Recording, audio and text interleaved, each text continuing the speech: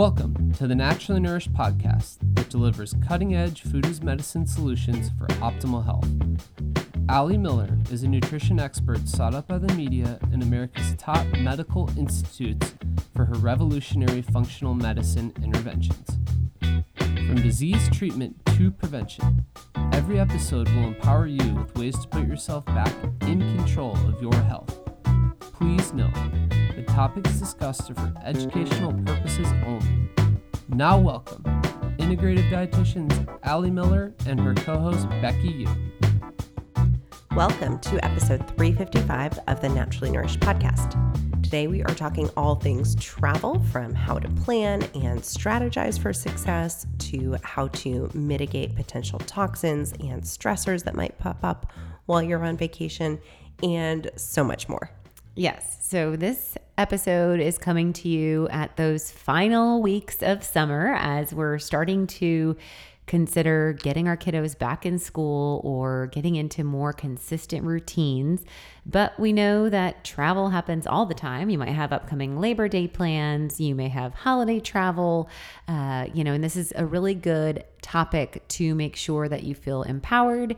You still get to indulge where it makes sense, but you also have a plan so that you enjoy how you feel during your trip. That's always kind of a theme that Becky and I come back with, this concept of, again, the freedom of feeling amazing in your body.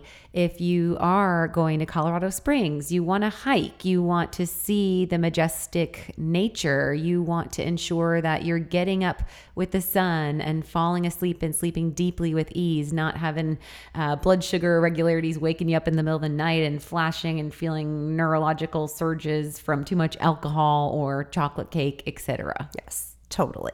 And we'll cover some summer specific stuff too, because in Texas, let's be real, it's still summer until October, pretty much. We're at the halfway mark. Yeah. We'll talk sunscreen updates and hard seltzer, which is such a big thing right now. Yeah, no doubt. All of the things. Before we get into all of that, we want to talk a little bit about our Keto Live class that's coming up starting September 6th. So a really good way to just lock in, if you've had vacations or if you have another trip coming up before the kiddos go back, really lock into a solid plan for starting that back to school, back in your body season. Yes. So as we talked about last week in a pretty updated deep dive on troubleshooting keto and why we love keto, we really feel that the human body thrives when it has the ability to use both glucose and fat as fuel. And when we are able to use ketosis as a tool, it's a great way to reduce inflammation in the body, to optimize aging, to ensure balanced hormone expression in the body, of course, supporting cardiometabolic health and helping to shed some unwanted weight or improve body composition by losing fat and gaining and maintaining muscle mass. So we find that our keto program, with the various protocols that we have, has a plan for each one of you listeners, regardless of where you are in your starting point. Maybe you're really looking to level up keto and you've been living a ketogenic lifestyle for over a decade, but you want to layer in some more functional medicine elements and learn about the HPA axis and stress and adrenals and how that impacts your ketone production. Maybe you are absolutely new to nutritional ketosis, but you've been toggling in and out of trying to track your calories or see weight loss, and you're just not getting sustainable results. Anyway, we're happy to work with you and would love to have you join in.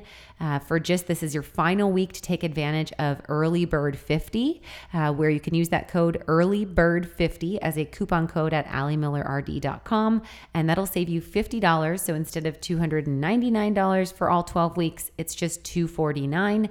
It is 6 live classes that are jam-packed with Becky and myself, about an hour and 15 minutes in length each, and each goes through a deep dive functional medicine topic. We go into gut health and dysbiosis and leaky gut. We talk about detox. We talk about binge eating and sugar cravings and making healthy habits stick and establishing new routines. We talk about your grocery list and meal planning, troubleshooting your macros, and so much more.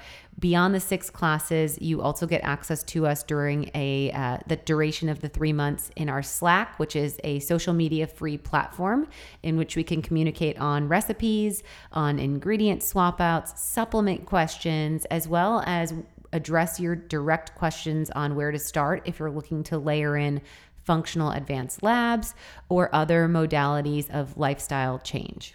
Yes. So much. We can't wait to see you guys there.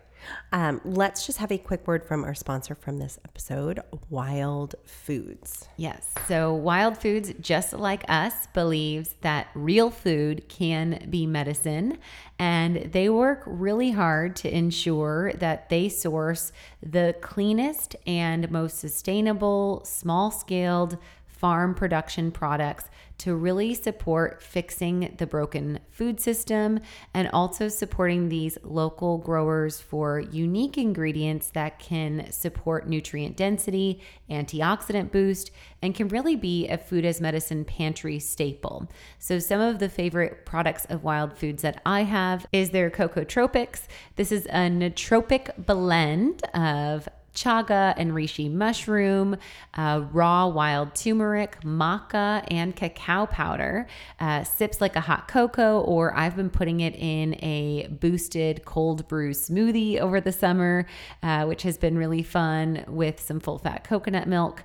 And it's a great antioxidant blend and also a great modulator for stress and helping with concentration and focus. So this can be done as something in replacement of coffee or added to your coffee to make a mocha, and or could just be added into a smoothie as a post-workout recovery.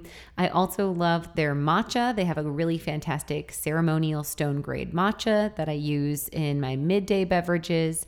They have great blends of teas. I really love their elderberry blend as a nice one, even to sip on cold during the summer, or their Thai G tea, which uses lemongrass in there and a rooibos in there and ginger, really nice, light and bright, and also sips well on ice. So you can go on over to wildfoods.co, that's .co, not .com, wildfoods.co, use Allie Miller RD at checkout, and you will get 12% off your first order. All right. So as we said, we're still kind of in these like dog days of summer, right? And super, super hot. So we thought it would be fitting just to talk all things travel, summer fun. So you guys did Florida back in June around Stelly's birthday. And then we just got back from our 2-week kind of East Coast pilgrimage, if you will, from New York to Virginia to everywhere in between. Yes. And then we had done a beach trip like back in early May, actually.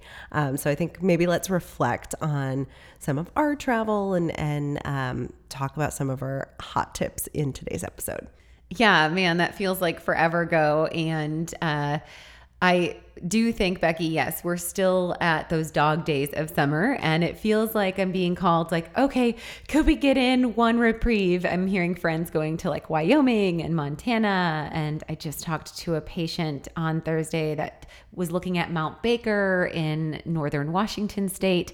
And so I'm musing that next year in my summer travel, I'm definitely probably going to do Florida at some point again. We love the beaches out there, et cetera. It's just easy. But I think we're going to drive there and maybe try to fit in a little bit of Colorado or something. I need some mountains in my life. Yeah. Especially in the Texas summers, that feels right. Yes. So we have done some past episodes on travel. We did episode 86 on summer travel survival and Q&A, and then episode 241 on summer travel tips and updates. So 100 plus episodes out. We have a lot of new information to share with you, but I know one of the big ones that we come back to time and time again, whether it's just a long drive to wine country or, to go on a hiking trip as a family, anytime we're in the car, we're always working that uphill battle to make sure that we're doing as much screen-free time as possible and, looking for games, activities that work well for multiple age ranges that allow imaginative play and connection with your child, because I think that the travel in car can be a great time to get a brain download and hear about their day if you're, taking them to or from camp or school. But if in a car trip, maybe mom gets the luxury, maybe quote unquote luxury, of sitting in the backseat with the kiddos and can actually, really do some fun play. So let's kind of banter on what worked for you guys, and then I'll talk updates of what Stella's been playing with in the car. Yeah, I feel like I just spent 2 weeks in the back of a car, come to think of it. Yes. It's funny, even driving out here, like relatively by myself, just with Mabel today. I'm like, I haven't been alone-ish. Played a podcast. I listened to what I want to listen to in a while. But I feel like with this trip, I almost over-prepared like I tend to do with reading various blogs on, age-appropriate, screen-free activities and just travel hacks with 2 kids. Because I was very anxious about okay, we're flying with them. Yeah. Mabel's on my lap. Last time we flew was when Noah was, her age or less, even 7 months or something like that. And so I had prepared kind of a bag for each of them, right? And with her age, it's kind of you're their entertainment. So, and did you guys fly 3 in a row? So she was your lap, infant lap. Yeah. So you had both Dad and you and Noah in the middle, and then got to pass. So we played past Mabel back and forth, and she was pretty entertained just by us and the window on the plane. I found these little suction spinners that she and Noah both really enjoyed. I don't know if our fellow passengers enjoyed them so well, but they were just little, plasticky things you would stick to the window and spin them, and they had different colorful insects. So something visual for them to do. And Noah would want fidgety. to, yeah, exactly. It's like a fidget toy. But Noah would want to do it for sister when she started crying. So having something like that to get them out of a crying jag. I had this Montessori puzzle thing for her to do that honestly Noah played more with that, but with various different textured cords that she could pull, and he identified the colors for her, so we did a lot of that.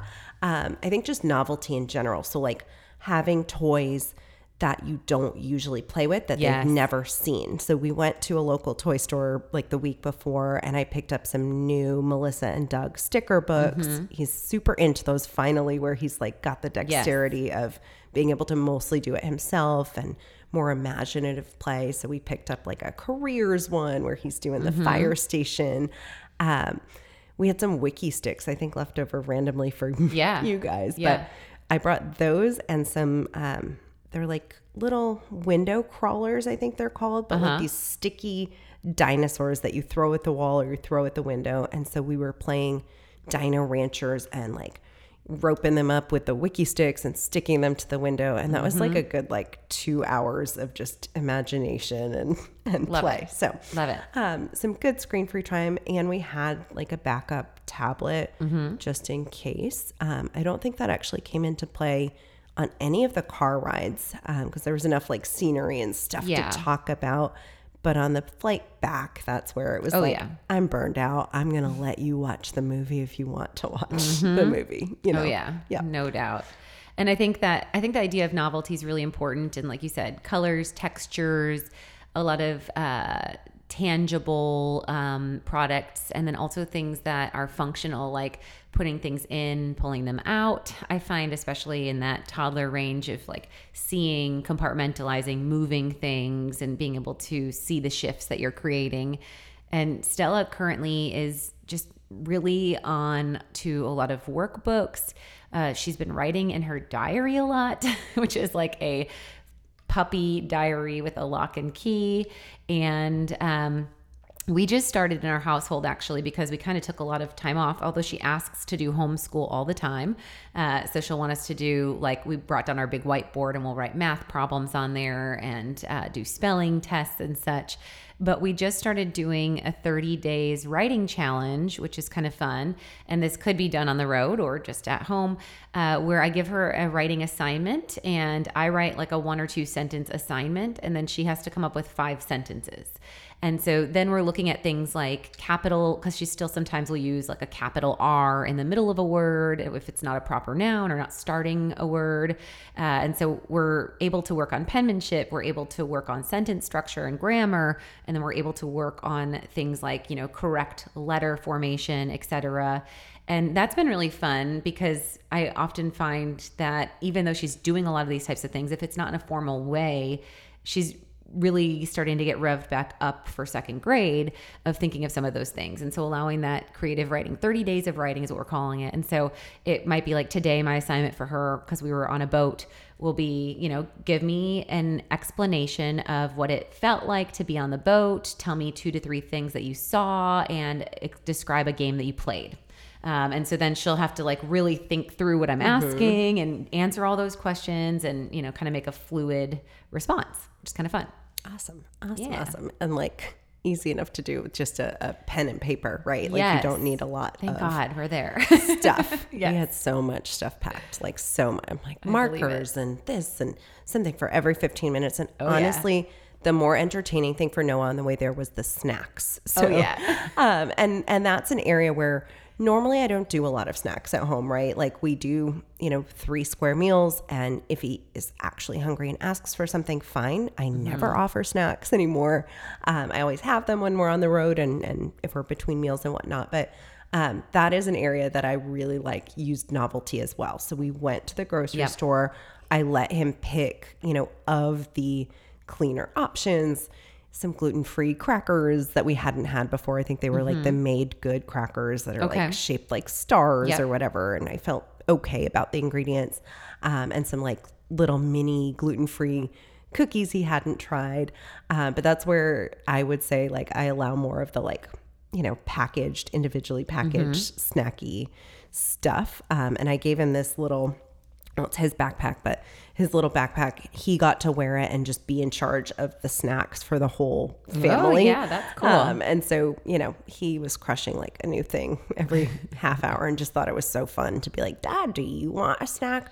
Okay, here's your freeze-dried fruit for sister, and like doling them out. So that was kind of fun. But let's muse just on our favorite general kind of travel snacks. So one of my faves, and we were just munching on before we pushed record, are carnivore snacks. And we were eating the grass-fed brisket. So we'll be sure to link those. They have such fantastic offerings, and we've talked about them as they've been podcast sponsors as well, about how they really eat like an airy meat pastry. So when it's hotter, you get the Redmond real salt and meat, quality sourced meat, just 2 ingredients. And what I love is that they're very light. So if we are going on a day trip, we can fit a lot of protein in at a low amount of weight, and also at shelf stability, not having to bring a cooler. And all Brady, Stella, and I enjoy them. And so they have different, also like patty grinds. We were doing the lamb sliders. That's what they're called, sliders. So they have chicken sliders, lamb sliders, bison sliders. And because of their dehydration process, you get more grams of protein per ounce because you're removing that water weight. So pretty cool there. And then on that vein, I think of other like protein on the go options. So if doing travel, this is where, well, you might bring in like some meat sticks. So we have talked about Chomps meat sticks, which is, grass-fed beef source, pretty easy. Stella loves the original as well as the Italian. Those we tend to throw into like a lunch container too if we didn't have leftovers and we're in a pinch to get protein up. We look to use cheese as different protein choices. So whether it's Parm crisps or doing a couple squares of raw cheddar, or, doing maybe like an organic string cheese on the road, all of those work really beautifully. And then we also think of the other protein choice of like Epic protein bars work really nice to cut those up. We like to use the Perfect bars or the RX bars as more of an indulgent choice, or like a breakfast replacement on the go. I feel like that works well, or a dessert even, but you're still getting protein in a superfood blend, or using that egg white protein with the RX bars. And then we go for usually something salty, crunchy. So it might be Jackson's Honest sweet potato chips with coconut oil. It might be plantain chips. It might be doing Simple Mills crackers of any form. We usually do the cheddar or the original. And then Stella loves dried fruit. And our farmer's market also does a really cool organic freeze-dried fruit. So you were mentioning that with May. We do different versions of that. And I think it's Nada. Let me see. I have on my desk right here. there. Yep. The Nada Mas is the organic dried mango that we've been getting recently. And it's a really good texture. And so this is one that we would also bring with maybe then like some macadamia nuts or truffle Marcona almonds. If I'm really feeling like I've planned accordingly, I'll also make like nut flour muffins and bring those. And we would even fly with a couple of those, like 6 of them. Sometimes I'll even pre-freeze a batch of muffins and bring those. And then also we look to do things like maybe I would even make like an herb roasted nut blend or something like that for just a little bit more indulgent snacking. Yeah, totally. Noah was really into like the seaweed snacks this time around. And again, it's like something that takes him a while to eat. Yeah. I'm just looking to buy myself 5 minutes, right? Yes. And so, one of those at a time, I'd be wary of the oils that are used, to making sure it's an olive oil or avocado oil based seaweed snack.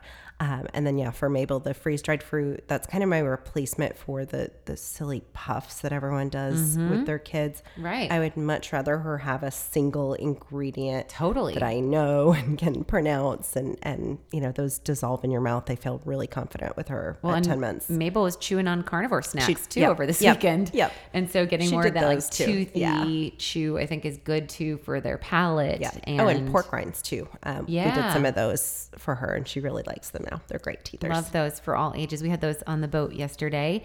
And then I would also think about with travel, I was speaking to someone that was going to be somewhere for over a week.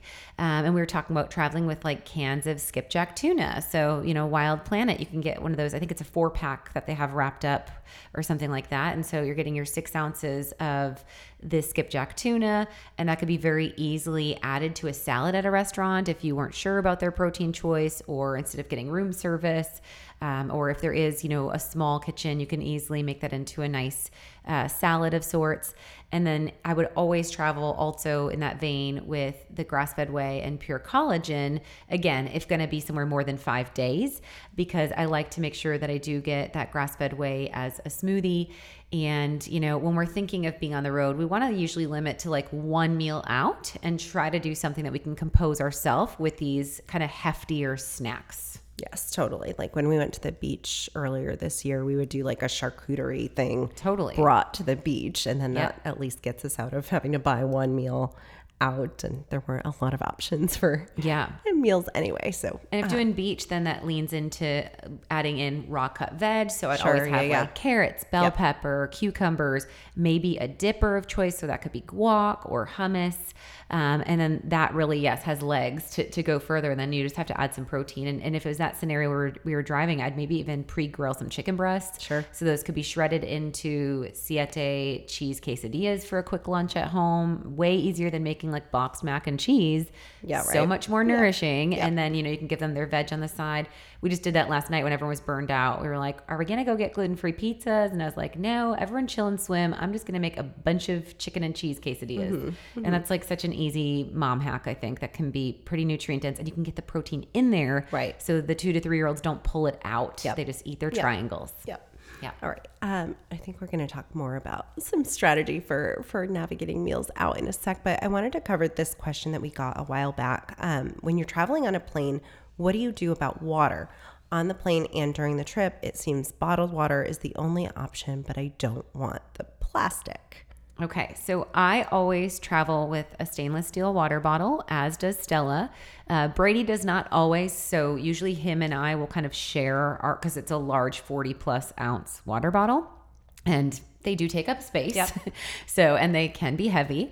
I have made a mistake before through airport travel, which was very annoying because before, I guess, all the way up until age 3 or 4, they would allow kids' water bottles to go through. Right. Yeah. But they had scanned it, and I was like, well, can't you just do the test? Because they used to just dip like a litmus paper.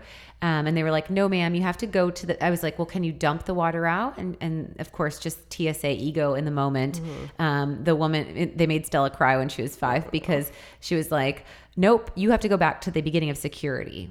And so we were like, well, that's not going to happen. And so Stella was like, they're keeping my water bottle. So just saying out loud, travel Either that with or your... you have to chug it in that moment, right? Yeah, I don't know. They didn't give me that option. I probably would have done it. I mean, Yeah, but they that's were what just I've always done. aggro. I don't know. Anyway, so make sure your water bottle isn't filled or you dump it before you get in security line. But then what I've found in most airports that I've seen over the last couple of years at least is they'll often have like a UV filtration refill station. And so it might be actually separated from their water fountain or right next to it. So you're not as much of a risk of like true water fountain fill where like the lip and the mouth is there, but everyone's mouth kind of thing. Yeah. And so I much prefer that. But yes, you likely are drinking municipal filtered water Right. at that point. You are avoiding the plastics of purchasing a plastic water bottle. But the dance is, again, even with traveling with your stainless steel water bottle, are you then just susceptible to tap? So Right. that opens the conversation of then maybe is it better to purchase quality bottled water products? The best, which I have not seen at airports, but might be coming, but I have seen for sure at like Sprouts and Whole Foods and even H-E-B, so standard grocery stores and natural grocery stores, is the Mountain Valley Spring.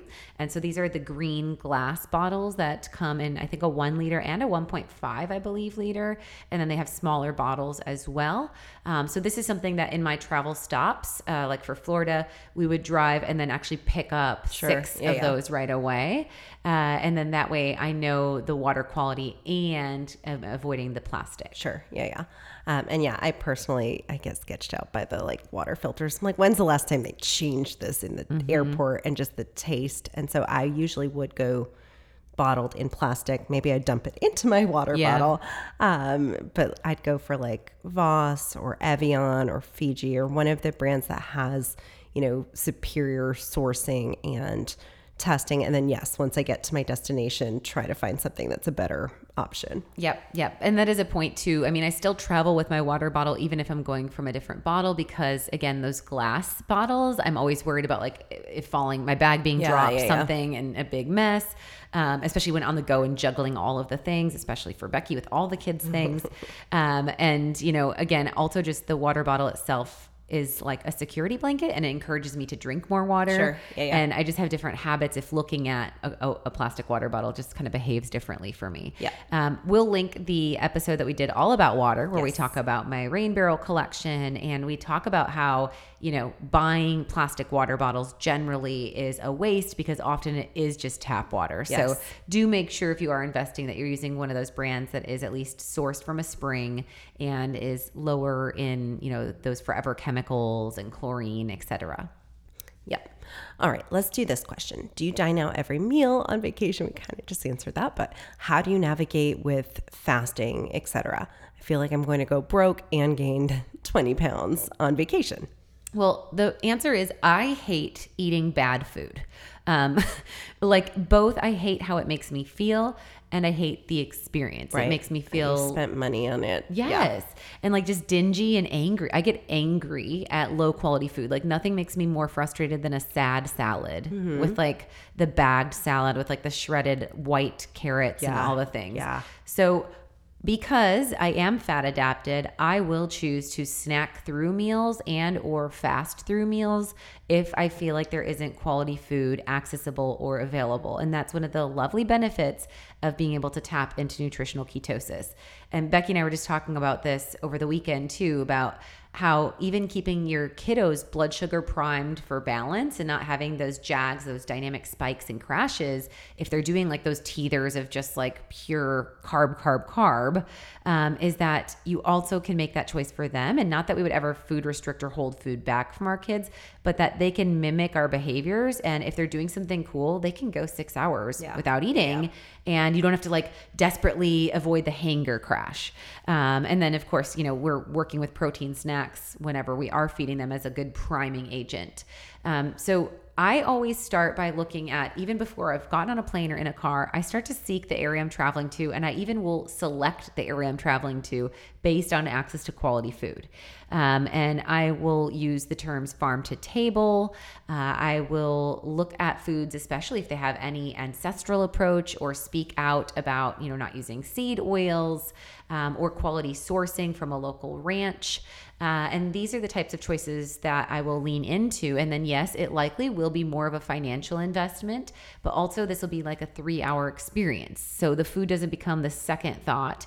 The food is the priority. And, that then becomes worth the investment because everyone's having a good time, we're engaged, and conversation is happening, and it's nourishing and enjoyable and indulgent, something that maybe you wouldn't make at home. Totally. And focusing on protein and vegetable is really the best way I'll start.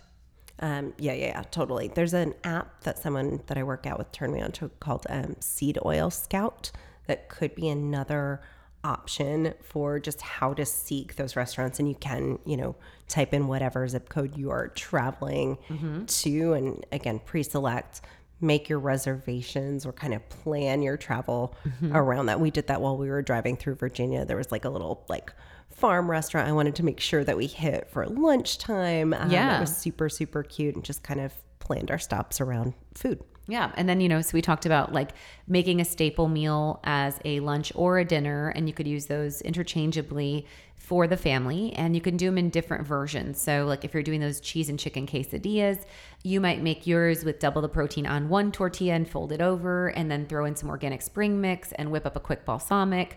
You might still serve part of that salad to the child, but they might get, more of the tortilla component. And so you can really make adjustments or modifications based on your needs. I find I lean into fish a lot when I travel. And especially if I'm in Florida or the Pacific Northwest, those are always things that I want to eat more of. And so something like a mahi-mahi, like blackened mahi-mahi, I can order as a taco and maybe say, don't bring a tortilla, just double down on the protein for me, and I'll have the cabbage slaw. And I find that that's something that I do with Stells quite often as well. And as you work with your kids' palate early on, it's pretty easy. There's a restaurant out here that does gluten-free chicken tenders, and I was so excited for Stella because she's only eaten like my paleo chicken tenders, or she used to eat them at Picnic when we lived in Austin. And we ordered them, and she was like, these are too crunchy and they taste like they have gluten in them, which to her just means it's like a bread-like texture. Like processed, bready. And so then when we went back to the restaurant, she wanted steak added to her salad. And so we got her a side salad with a champagne vinaigrette and an add steak. It was $9 to add skirt steak.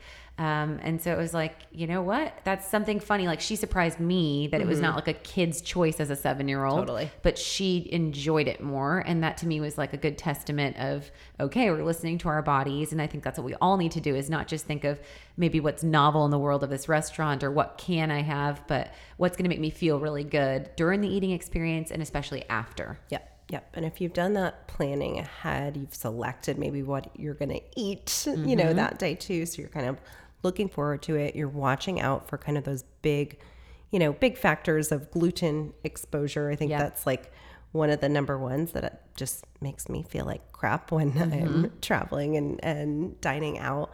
So being mindful of that in selection, and then also adding on, and we'll talk more supplements in a moment, but digest aid to combat any cross-contamination, of gluten-containing items. Watching out in general for just the carb overload that finds you at every restaurant, right?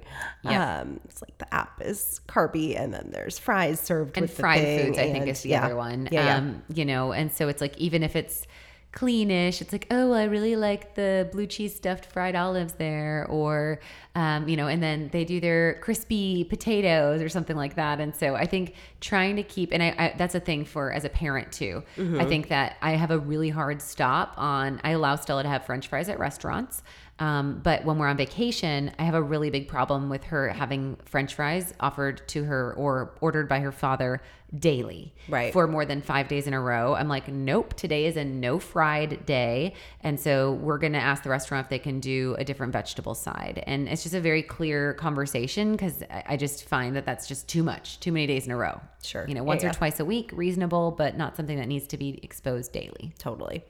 And then also watching sourcing, as we just talked about. I think alcohol consumption is a big one too, that especially on vacation where it's like, there's no sense of time, right? You're not driving, maybe. You're not driving, or you're at the beach. I think really being mindful of that too, not becoming like a full day burn where it's like, okay, I intentionally don't start drinking until 5 p.m. or whatever your vacation clock is, and maybe doing some like fun iced tea or sparkling water or something like that throughout the day, just so you feel like you have something other than water. Yep.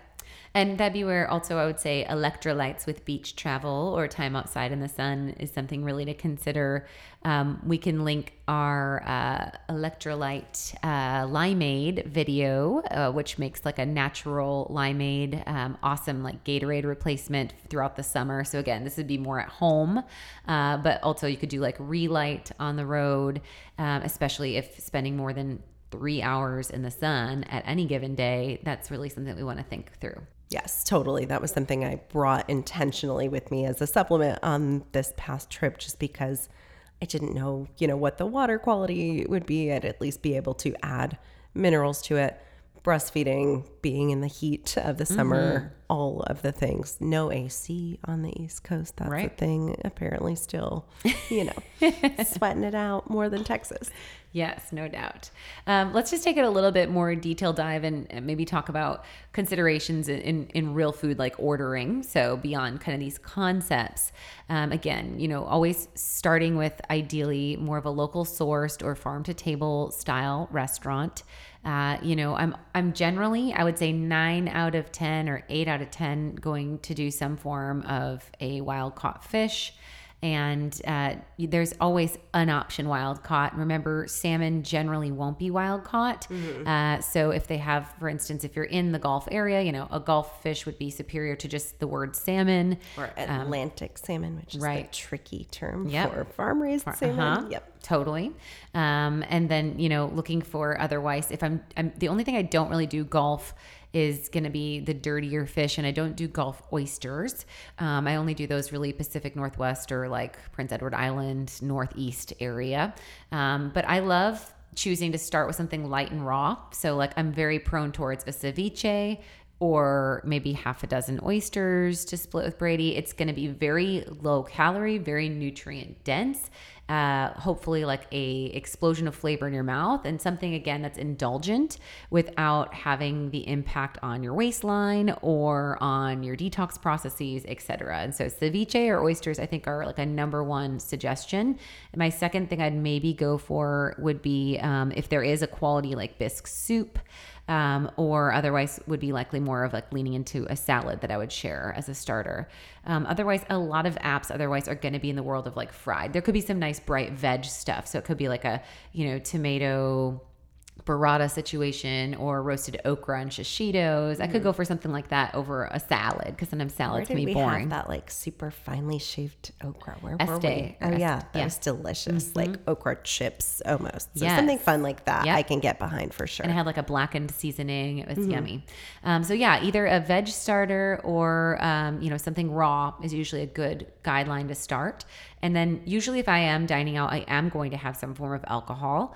I might have even a low carb cocktail and then a glass of wine, or two choices. And so that's kind of where I cut as my indulgence. Then I'll do a meal. Right. And I that's my personal choice over a dessert split generally. Dessert or the fries or some other carby side. Me too. Yep, for sure. Me too. I'm getting, and we've done episodes on our YouTube about like cleaner cocktails, and we made the matcha giblet.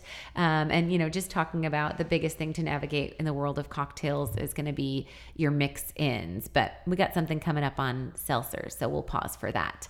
Yes. So, that would be kind of my choice. And then if I'm looking at entrees, I do like ordering something that is unique, but I will lean back into steak because steak tends to be easy, or especially if they have grass-fed Wagyu ground beef. I could easily do burger patty with just toppings, no bun, add extra lettuce.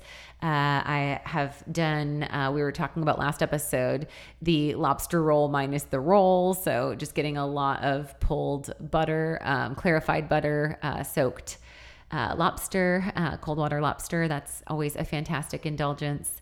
Or doing like pan-seared fish, half roasted chicken or smoked chicken, something like that are all things that I'd go for. And then I generally will swap the starch for a non-starchy choice. So if it comes with potato or rice, swapping that out for more slaw or more roasted broccoli or broccolini, asparagus, etc. Yep.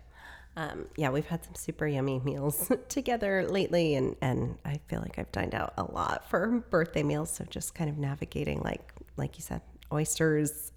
The other day at Clark's, I did the radishes that come on their bread plate dipped in the butter they give you and the flaky sea salt, and just skip the bread, right? Yeah. And I'm like, can we just get double radishes actually?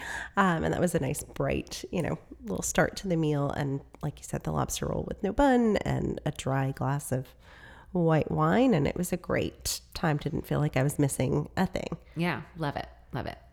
All right. Shall we talk alcohol? Yeah. Let's do it. Yeah. So we've talked, our navigation of wine, certainly on a couple of episodes with Dry Farm Wines.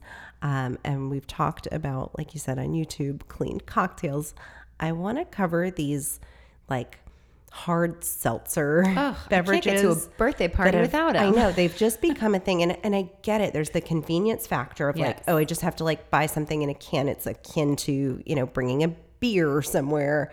Easier than wine probably to find a good option. The canned wines tend to be more expensive, and especially the quality ones. But yeah, I was at a wedding recently, and that was the before the wedding started, cocktail was like the Kirkland seltzers. And I'm like, oh no, I've learned my lesson on any of these. So from Kirkland to like White Claw to High Noon, there's all of these brands Topo out there. Chico has one. Yeah. So, it's interesting. I've made the, misstep. I want to say I probably do it. I will maybe not do it ever again, but I've probably done it like twice a summer for the last couple years that seltzers have been on trend, where it's like, I'll be at a birthday party for Stells and all the moms are having one. And I'm like, I had, I either had my own water bottle or maybe I drank a plastic water bottle. And then I'm like, trying to kind of, okay, maybe I can have a little bit of fun. And I'll crack a can, and I literally have to like filter my facial expression because it makes this like, what in the world is that? Because there is so much artificial taste profile going on there. And I really don't like carbonation in general in my belly, unless it's kombucha. And I try to keep that like half can or half, bottle or something like 4 to 6 ounces really. But what I find that gets me the most is the sweeteners. So, some have aspartame, some have monk fruit in them, the natural ones. I was looking at the prickly pear, for instance, of the Topo Chico, because Brady was drinking one at a party and I took a sip and I was like, ugh, and it had sucralose in it. So it had agave syrup, natural flavors, citric acid, sodium citrate, sucralose, magnesium chloride, potassium chloride, just adding minerals to get the taste back on. But the second ingredient to water in all of these seltzers is alcohol, but this is like a distilled alcohol, often from, they'll say cane sugar or corn. But we know that corn is going to be cheaper, and likely that is a GMO sourced corn, as is likely the citric acid in this and the natural flavors. etc. And so, not to mention that we've talked in past episodes about topo and having high amounts of those forever chemicals in their water itself. And I'm assuming that's what they're using as their carbonated water base. But what I really watch is a lot of those additives. And I think that there are a lot of gut disruptors in these seltzers. Yes. And so that would be my concern about dysbiosis, or having loose stool, or, driving gut inflammation. Yeah. And I get the whole like convenience factor. And it seems like, at first glance, the healthier choice, right? Where we would normally go for just a clean spirit with sparkling water and lime or lemon or grapefruit or whatnot as our cocktail option. So it's almost like the convenience of that in the can, but it's never been worth it in my experience of like, I've tried the White Claw, had a headache for 2 days from one of them. I recently tried High Noon, which is actually supposed to be a better than brand that uses real alcohol. At least they use either vodka or tequila, just sparkling water and lime or whatever. Real fruit, they say, but still had a headache from that the next day. I feel like that's my my tell of something not being super quality. Yeah, we did 2 summers ago when we partnered with Redmond Real Salt, and through a party pre-KetoCon, we did partner with Ranch Rider Spirits. Yes. Yep. And this is a canned beverage that uses real tequila. I like getting them because this is going to sound bad and I'm sorry. But I like getting them because they make me not drink, because I will not generally finish a can because they use like an añejo or reposado or something that's like I like a clear tequila, but the aged tequila gives me a headache and it slows me down. And so I notice that they get warm and then like I can't finish them. And so I feel like when Brady and I are going somewhere, I'm like, oh, bring me a couple Ranch Riders. And that's like my excuse to not drink. Because if we're making a batch of Brady Miller's famous low-carb margaritas, I can easily have 2 or maybe 3 of those on ice, especially if it's hot, because I love that salty combination and the fresh lime juice and, the clear tequila. We'll often use a little bit of El Naraja, which is a lower sugar than like a Grand Marnier or a Cointreau and a cleaner option. And then even sometimes we'll pull that out and I'll just do like a splash of grapefruit. I've been liking a margarita combination that we're calling a 50-50 in our house, which is 1 ounce mezcal, 1 ounce Blanco tequila, 1 ounce, that's the 50-50. Okay. And then an ounce of lime juice and then an ounce of grapefruit juice and salt. And it's just like clean. The mezcal gives it a distinct flavor profile and that works. And then if you want it to have more legs, you can add filtered water and shake it all on ice, or you could add sparkling water to something like that. And otherwise, if I'm going carbonated, I'm probably going to do kombucha and then just add like a 2 ounce of vodka on that, put that in like a big tumbler on ice, and that also lasts a long time. And I feel like it's a little bit of like a health supporting choice. Retox, right? Yeah, because I don't do well with hard kombuchas either on the vein of canned beverages. And you have done some. Better with those. But even those, I found one. We were on our beach vacation. I was like, let me just pick this up. And I didn't read all the ingredients. Yeah. Because I was like, I've seen people drink this before and whatnot. The June Shine one seems to be okay for me. But again, I would only have one. I'm not going to like go for a second hard kombucha. I picked something up that had like monk fruit and stevia in it though, and it was so rough. Flying Embers I think it was Flying Embers. That one's the one that's like to me. I have to try to taste. Yep. And Byron couldn't drink it either. We ended up like leaving it at the rental to see if somebody else would want it. Cleaning crew or something. But goodness. Clean canned beverages are I think hard to come by and probably a little bit too good to be true would be my assessment. Yeah. And I mean, again, even the sparkling water, Brady loves sparkling water. And same, like I very rarely will end a can, but I do like the Rambler brand, which is like the, I think is it rainwater or it's a spring? It's limestone filtered Texas spring. Limestone filtered, way better than the Waterloo, which the Waterloo to me tastes like a Jolly Rancher from my memory. Like really fake. Yes. So again, getting as close to just natural, clean. And on that vein, we'll also link Dry Farm Wines because this is where you can source. Of course, we know that wine bottles don't have labels with ingredients on them. So if you're looking for a nice, crisp, dry white, or they They have even a bubbles program where you can get dry farmed bubbles. You can now get just a Pinot Noir bundle, which that's kind of where I lean into, especially in the hotter months.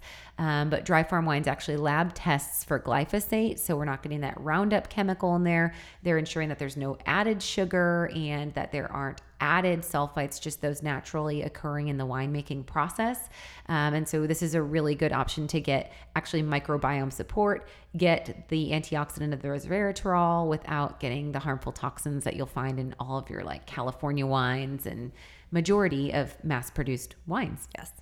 I've also been pleased that H-E-B has picked up like way more natural wines. If you're just in the store and need something, they are being more intentional with like labeling the natural wines, and they picked up some brands that I recognize, like the Spanish one, Gulp, comes in like a big fun full liter bottle, and it's just they have a really nice orange wine and a nice white wine that you can finally find like in a regular grocery store. Cool. Love that. And with Dry Farm Wines, you can get a bottle added to your order for just a penny when you use Allie Miller RD. So we'll put that code in there if you're looking to check out their programs. Yep. As we're talking about this, let's talk just supplements to kind of mitigate alcohol consumption first, maybe, and then just some of the stuff we would make sure we have on hand if we are, on vacation, dining out more frequently, and just exposed to more, potential for gluten, for foodborne illness, for all of the things. Yeah.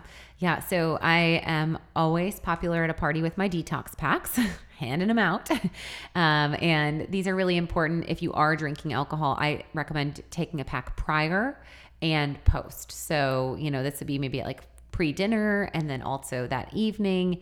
And then this is going to help your liver metabolize alcohol and also support the metabolic process of detoxification so that you have less of those unfavorable side effects of consumption.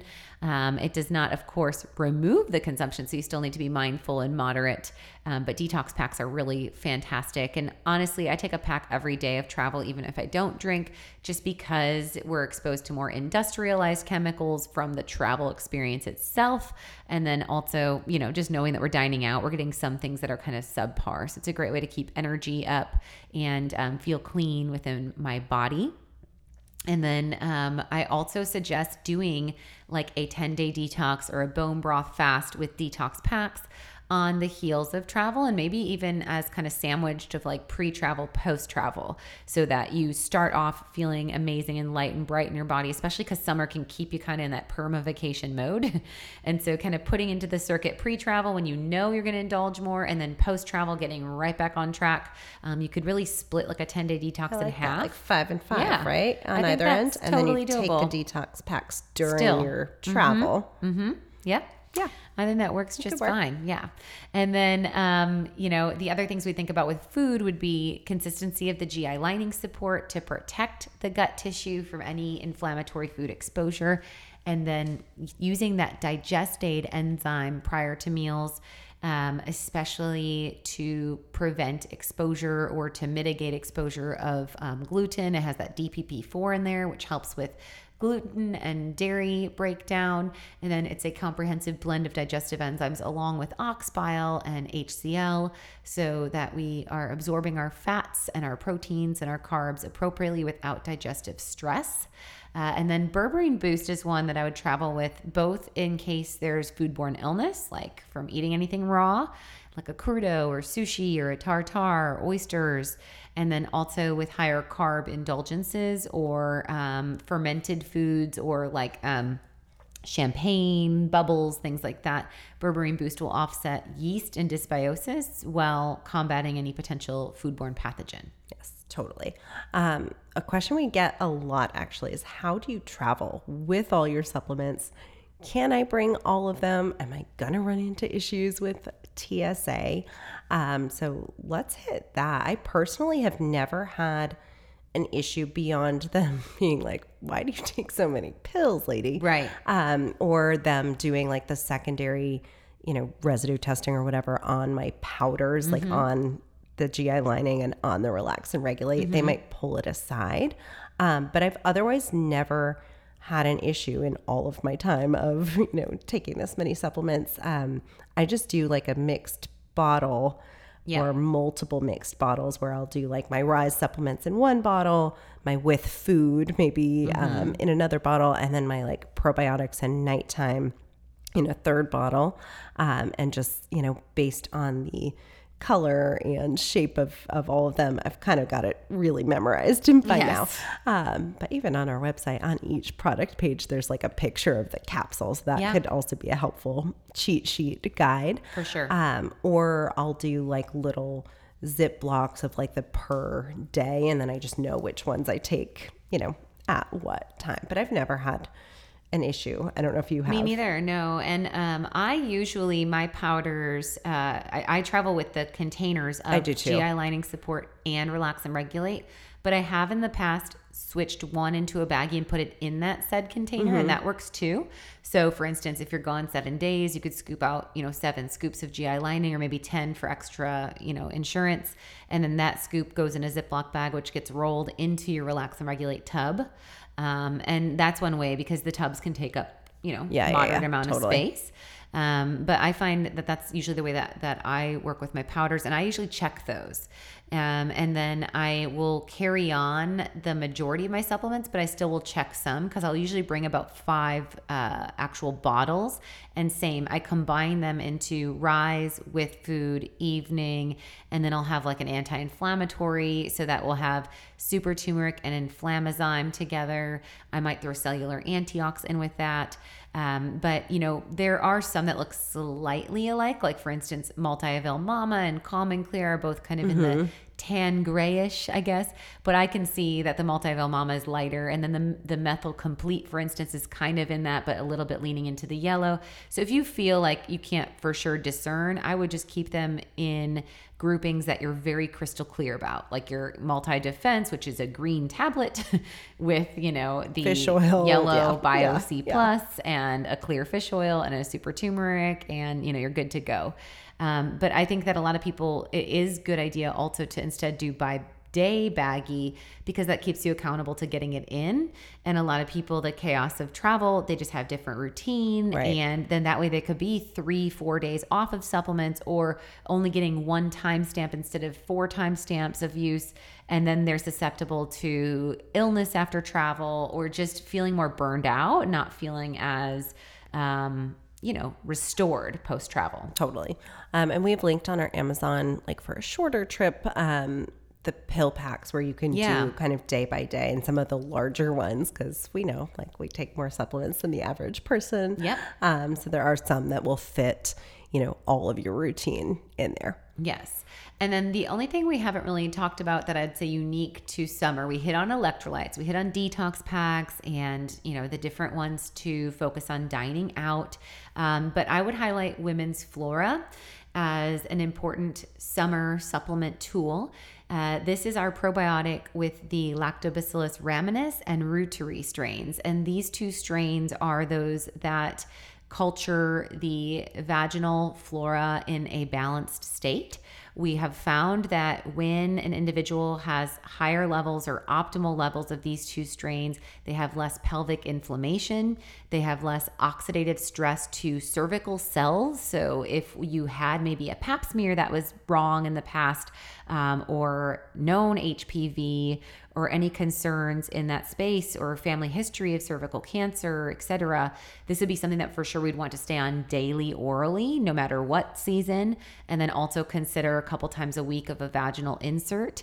We've even seen studies on it supporting fertility, because regulating that pH can really help with the viability of sperm. And then even during pregnancy, we know that our Women's Flora can actually help to support full-term labor, preventing preeclampsia and other complications that would be included with that pelvic inflammation perspective. So this is really an important one, I would say, for all ages. And I would even lean into stating, I don't think I've talked about this recently, that we've seen that you can actually see STD protection and prevention when these strains are optimized. So if having intercourse with someone that has certain STDs, gonorrhea, you name it, that actually taking women's flora and having that robust Lactobacillus reuteri and rhamnosus can actually prevent infection from the exposure. And we've even seen studies looking at AIDS and looking at the influence of those strains in the vaginal flora. So I think for whether we're as early as high schoolers or for sure college kids, that this is a good one to kind of like put in that to college survival pack for any daughters. This is something that I'll be doing with Stella instead of the HPV vaccination as a way to really support her, uterine health, her vaginal health, and also have that biome protection layer, if you will, of course. And speaking on abstinence and all those things. Yes. Yeah. Yes. But with swimming, let's talk on that, Becky, and why. So for swimming, whether it's pool where you're getting more of the chlorine influence of sterility all up in your stuff, or it's lakes or rivers or oceans with unknown, potential for bacterial contamination and whatnot. I think using it as an insert, especially if you're like doing back to back days of water stuff, probably doing it every other day or even daily on a trip like that, where it's just like more water exposure, more sand and salt and maybe more sex than usual, or more time in a swimsuit or in like more tight clothing.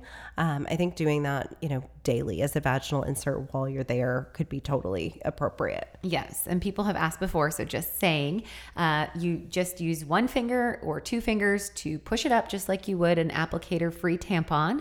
And you're going to kind of then use one finger and press that all the way up to the cervix, and it will dissolve and break down just based on the pH of the tissue. There should not be a lot of discharge as a concern. So, you may not need by any means a panty liner, but you might choose to do that the first time because that will kind of just vary based on where your flora is at. And you can do this in the morning or the evening. It's very small. It's not like it's going to like fall out. You have to like hold a Kegel to keep it in place or anything. But pretty easy peasy. And that's all we mean by vaginal insert. We mean just pressing it up there. Yep. And letting it break down and do its work. I mean, you could use like coconut oil for lubrication, but it's really not needed. They just kind of go right up Get there. up there. Yep. Awesome. And then taking it orally too might be a good idea, especially if you are someone who's more susceptible to BV, UTI, yeast infections, etc. Just taking it orally like throughout the whole summer season wouldn't hurt. And then using those inserts kind of pulsed in as needed. Yeah, the research that was done on the strains of our women's flora in prevention of recurring UTIs is very promising. And we actually saw less bacterial resistance than those that were treated with an antibiotic. And so we can actually see prevention and treatment outcomes without the side effects of antibiotics. So again, if that's you, that's something that should be in really your daily intake and probably just taken orally one at bed. I'll link our episode all about vaginal health, UTIs, etc. too. I think that's a good resource as we're talking about it. Okay. Let's talk chlorine exposure beyond just vaginal microflora. Obviously, this is a big one, like with summer fun. It's so hot in Austin. I feel like we're looking and seeking out a pool like several times a week. Right. And, it is almost always a chlorinated pool, or we'll go to like the natural springs, right? But then I worry about pathogen and whatnot. Yes. But let's talk chlorine and how to mitigate that. Yeah, so chlorine can drive some health concerns. The biggest one that we worry about with chlorine is respiratory, actually. And so especially if this is a pool that has like those chlorine pods that like float around to distribute, or the individual isn't testing their chlorine and they're like pouring the liquid in there, we can definitely see asthma and breathing problems. We can see skin rashes from contact and irritation in the eyes, of course. And then we can see some GI distress, anywhere from nausea to stomach cramping to irregular bowels. We can see sinus problems, dehydration, fatigue, And then we know most definitely that it can dry out our skin and our hair. And then as any pro-oxidizing, toxin, we can see risk of DNA damage and cancer. In fact, we've seen with just 40 minutes of swimming that swimmers actually show an increase in markers of DNA damage that might be a risk factor for cancer. So we want to think of the least absorption as possible, because and then also there's things we can do on the level of the pool, especially if it's your own pool, which I'll share in a moment. But so one thing that we want to do is we want to make sure when we get into a pool that we're not going into it with dry skin, because then like a sponge, we're going to suck up more absorption on that transdermal through the skin layer. So showering first, a lot of I remember when I was on swim team, we would shower actually getting into the pool, like putting on our swimsuits. Yeah. So if you're at like a gym or something like that where that's an option, I think that's lovely. If going over to a friend's house, maybe just doing a shower and then maybe even putting on a little bit of coconut oil to create a barrier. This would be a great way to also protect from that absorption. And then also if you can rinse off after the pool as soon as possible. So that's something that I'm trying to play with at our house is okay, maybe we'll set up a little outdoor, we already have a hose. We haven't started hosing people off yet, but one of our friends has an outdoor shower and I'm like, you know what, that might be cool just even for ourselves as a ritual. And then it's just done, you know? And then it's you can keep playing, you can make your lunch and you don't have to have that anxiety of not showering till evening time. Mm-hmm. You don't have to maybe wash your hair out there, but just getting a good solid rinse. I do try to get Stella to go down by the chickens and hose her off with the well water. So that might help a little bit. But the big thing we're first thinking about is really exposure. And then, beyond that, I think that another thing to consider is looking at supporting antioxidant capacity and also detoxification. So we know that vitamin C itself has been shown to really support neutralizing the effects of chlorine and actually have influence to undo the damage on a DNA level.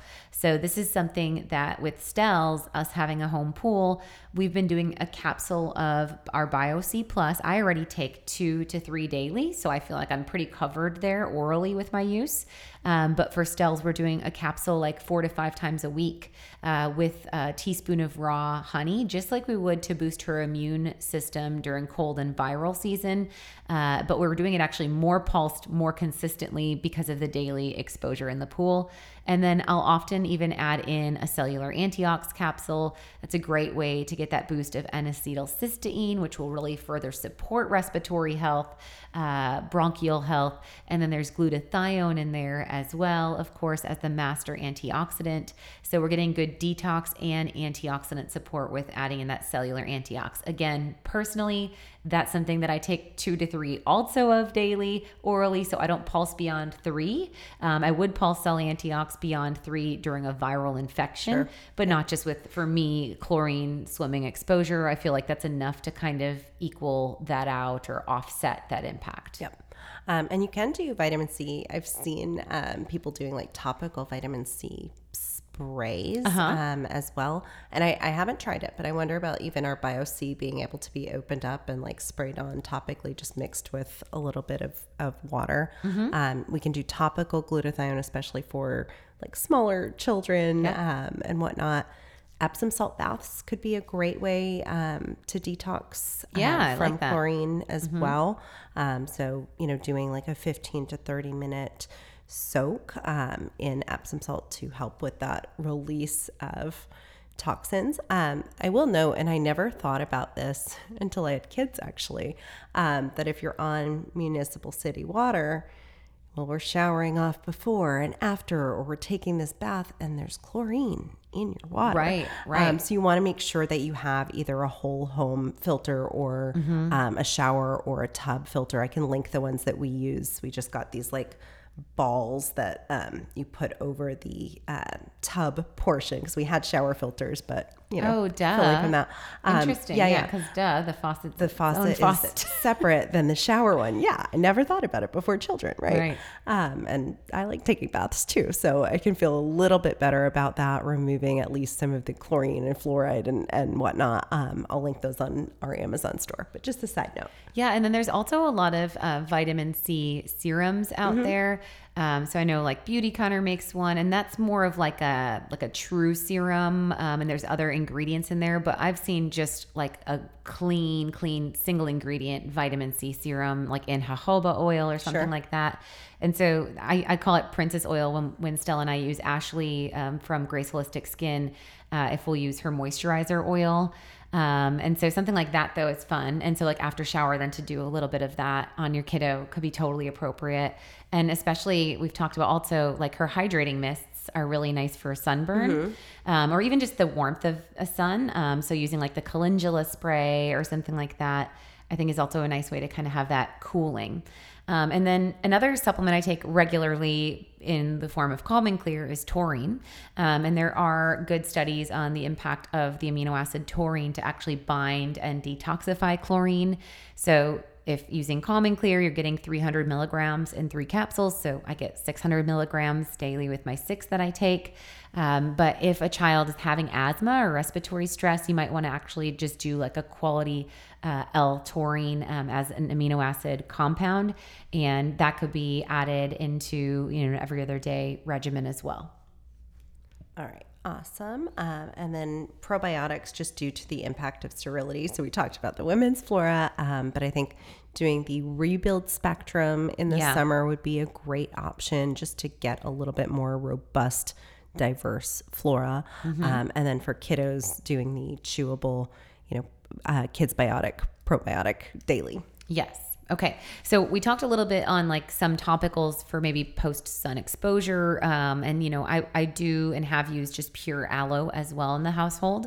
But I want to touch on sunscreen. Yeah. So this is something that I have not put sunscreen on Stella or anyone in our household probably for 4 years minimum. I used to use the sprayable not Branch Basics, the Beautycounter sprayable. And I would have that like in a diaper bag. But basically since Stella passed 3 or 2.5, I started just really using, we always used layers, and that's always the first line of defense. Hats. I still, like when we were on the boat yesterday, it's no option, sister. You're wearing a long sleeve swimsuit. Because we're not going to deal with burning your shoulders and having to put a t-shirt on. But I find that, slow and steady, consistent sun exposure and building that base of that melanin is really the best line of defense, and also comes with its own health supporting benefits. Actually, we know that as our skin darkens, that there can actually be impact on endorphins. So part of the summer high, I think, comes from that bronze base that we build in our body. We can see impact on beyond vitamin D production in the sun exposure. We can see influence on melatonin. So helping, just like getting that ocular sun exposure and not wearing sunglasses, we can actually see through all of our skin. And what's interesting is I saw a study on there's a connection between your cells and a feedback mechanism that when you're wearing sunglasses, you're more prone to get a sunburn, because your eyes actually speak to your cell receptors. And when your eyes see bright light, they close your cells. So that actually protects them on a cellular mechanism so they don't burn as much. Isn't that crazy? But I wear sunglasses all the time. But that's so true. Like that makes sense though, actually. And it's an evolutionary element, of how our body responds to protect ourselves. So when we wear the sunglasses or we're not getting that feedback, then the skin doesn't know how to protect itself because the brain didn't get that message. So that's something I would state as well as something to consider. And we know that as we build up that melanin, that we also can have a hormetic effect in the body. So it is somewhat of a stressor, but also tends to be anti-inflammatory. We've seen that it can regulate sirtuins. It can promote autophagy and apoptosis. It can help to support production of ATP and govern our NAD production levels, and it promotes antioxidant defense while it aids in dopamine, serotonin, melatonin, and endorphins. So you get that mood boost, antioxidant boost, and some really cool cellular protective mechanisms going on from just darkening the pigment of your skin from sun exposure. Okay. So I'm convinced, but someone who's really fair like me, I do more of the layers. And for my kids too, I think Maple is more fair skinned so far, at least. Noah does get tawny, but I still do the rash guards and a hat. And then I will throw a little bit of Beautycounter on him on his cheeks and nose if I see he's like getting red. But mostly, you don't want to have to wrangle a toddler and put sunscreen on them. So the physical barriers, I think, and just kind of slow and steady exposure is really key. And then for Mabel, I don't want to put sunscreen on her. No. So I just cover that girly up and do a little swim thing with a sunshade and keep her, out of the sun. Yeah. And again, right, slow and steady. And so when we went to Florida earlier in June, someone call it whatever people define a burn, sunburn, or sun color glow, etc. We did peel. We had our first, we were calling it our redneck Florida trip, where it's like, here we are, it's summer, let's do it. We don't need sunscreen hanging out on the beach for 7 hours. And so we all went through that, process of reset. But I do find the higher saturated fat in the diet helps. Lower refined carbs helps to prevent the burn, than not wearing sunglasses. And then really cool other thing I saw about melanin is that it chelates heavy metals and that it can also protect against blue light. So melanin, as your skin darkens, protects our cells of our epidermis, or that outer layer of our skin, from UV light from the sun. But it also protects us from UVC, UVB, UVA, and blue light. And so what's really cool about that is, as I'm staring at my computer screen right now, I can have that peace of mind that actually on a cellular level, because what the sun has taught my body to do in that melanin tone change, that I'm more protected from even exposure on a household blue light level, which is pretty cool too, because there's that mimicry and that oxidative stress. Yeah, nature's really smart. It's neat. It sure is. And, getting more of the morning sun apparently also is a thing. So more of the red light at sunrise and sunset actually supposedly can help prevent burn as well. Yes, because I don't know a mechanism there, but I mean, that's also what we know to be the most therapeutic red light out there, right? Versus buying these newfangled red lights that everyone has now, just see the sunset and sunrise. Yeah. So that's a challenge for all of you as we wrap up summer, is to at least get a daily sunrise or sunset. I've been loving watching the beautiful pink hues and mango colors that escape across our skies in the evening. So spending more time outside, I think, would be a really good thing. I hope that y'all got some tips from today's episode. Maybe you think about pulsing in that 5 and 5 sandwiched 10-day detox that we discussed. We'll definitely put some links and resources there.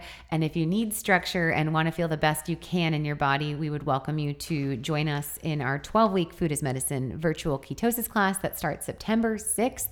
If you can't catch all of the Wednesday live classes, we get those archives up for you within 24 hours. Everyone sees amazing results, and we can't wait to help you to feel amazing in your body this fall. Go on over to AllieMillerRD.com, use the code EARLYBIRD50 and save $50. So for just $249, you can rock it out for 3 months feeling excellent. Thank you for listening to the Naturally Nourished podcast. Visit our blog at AllieMillerRD.com for recipes, wellness tips, and Food is Medicine meal plans. Connect with Allie and Becky at Allie Miller RD on Instagram, Twitter, and Facebook. Until next time, stay nourished and be well.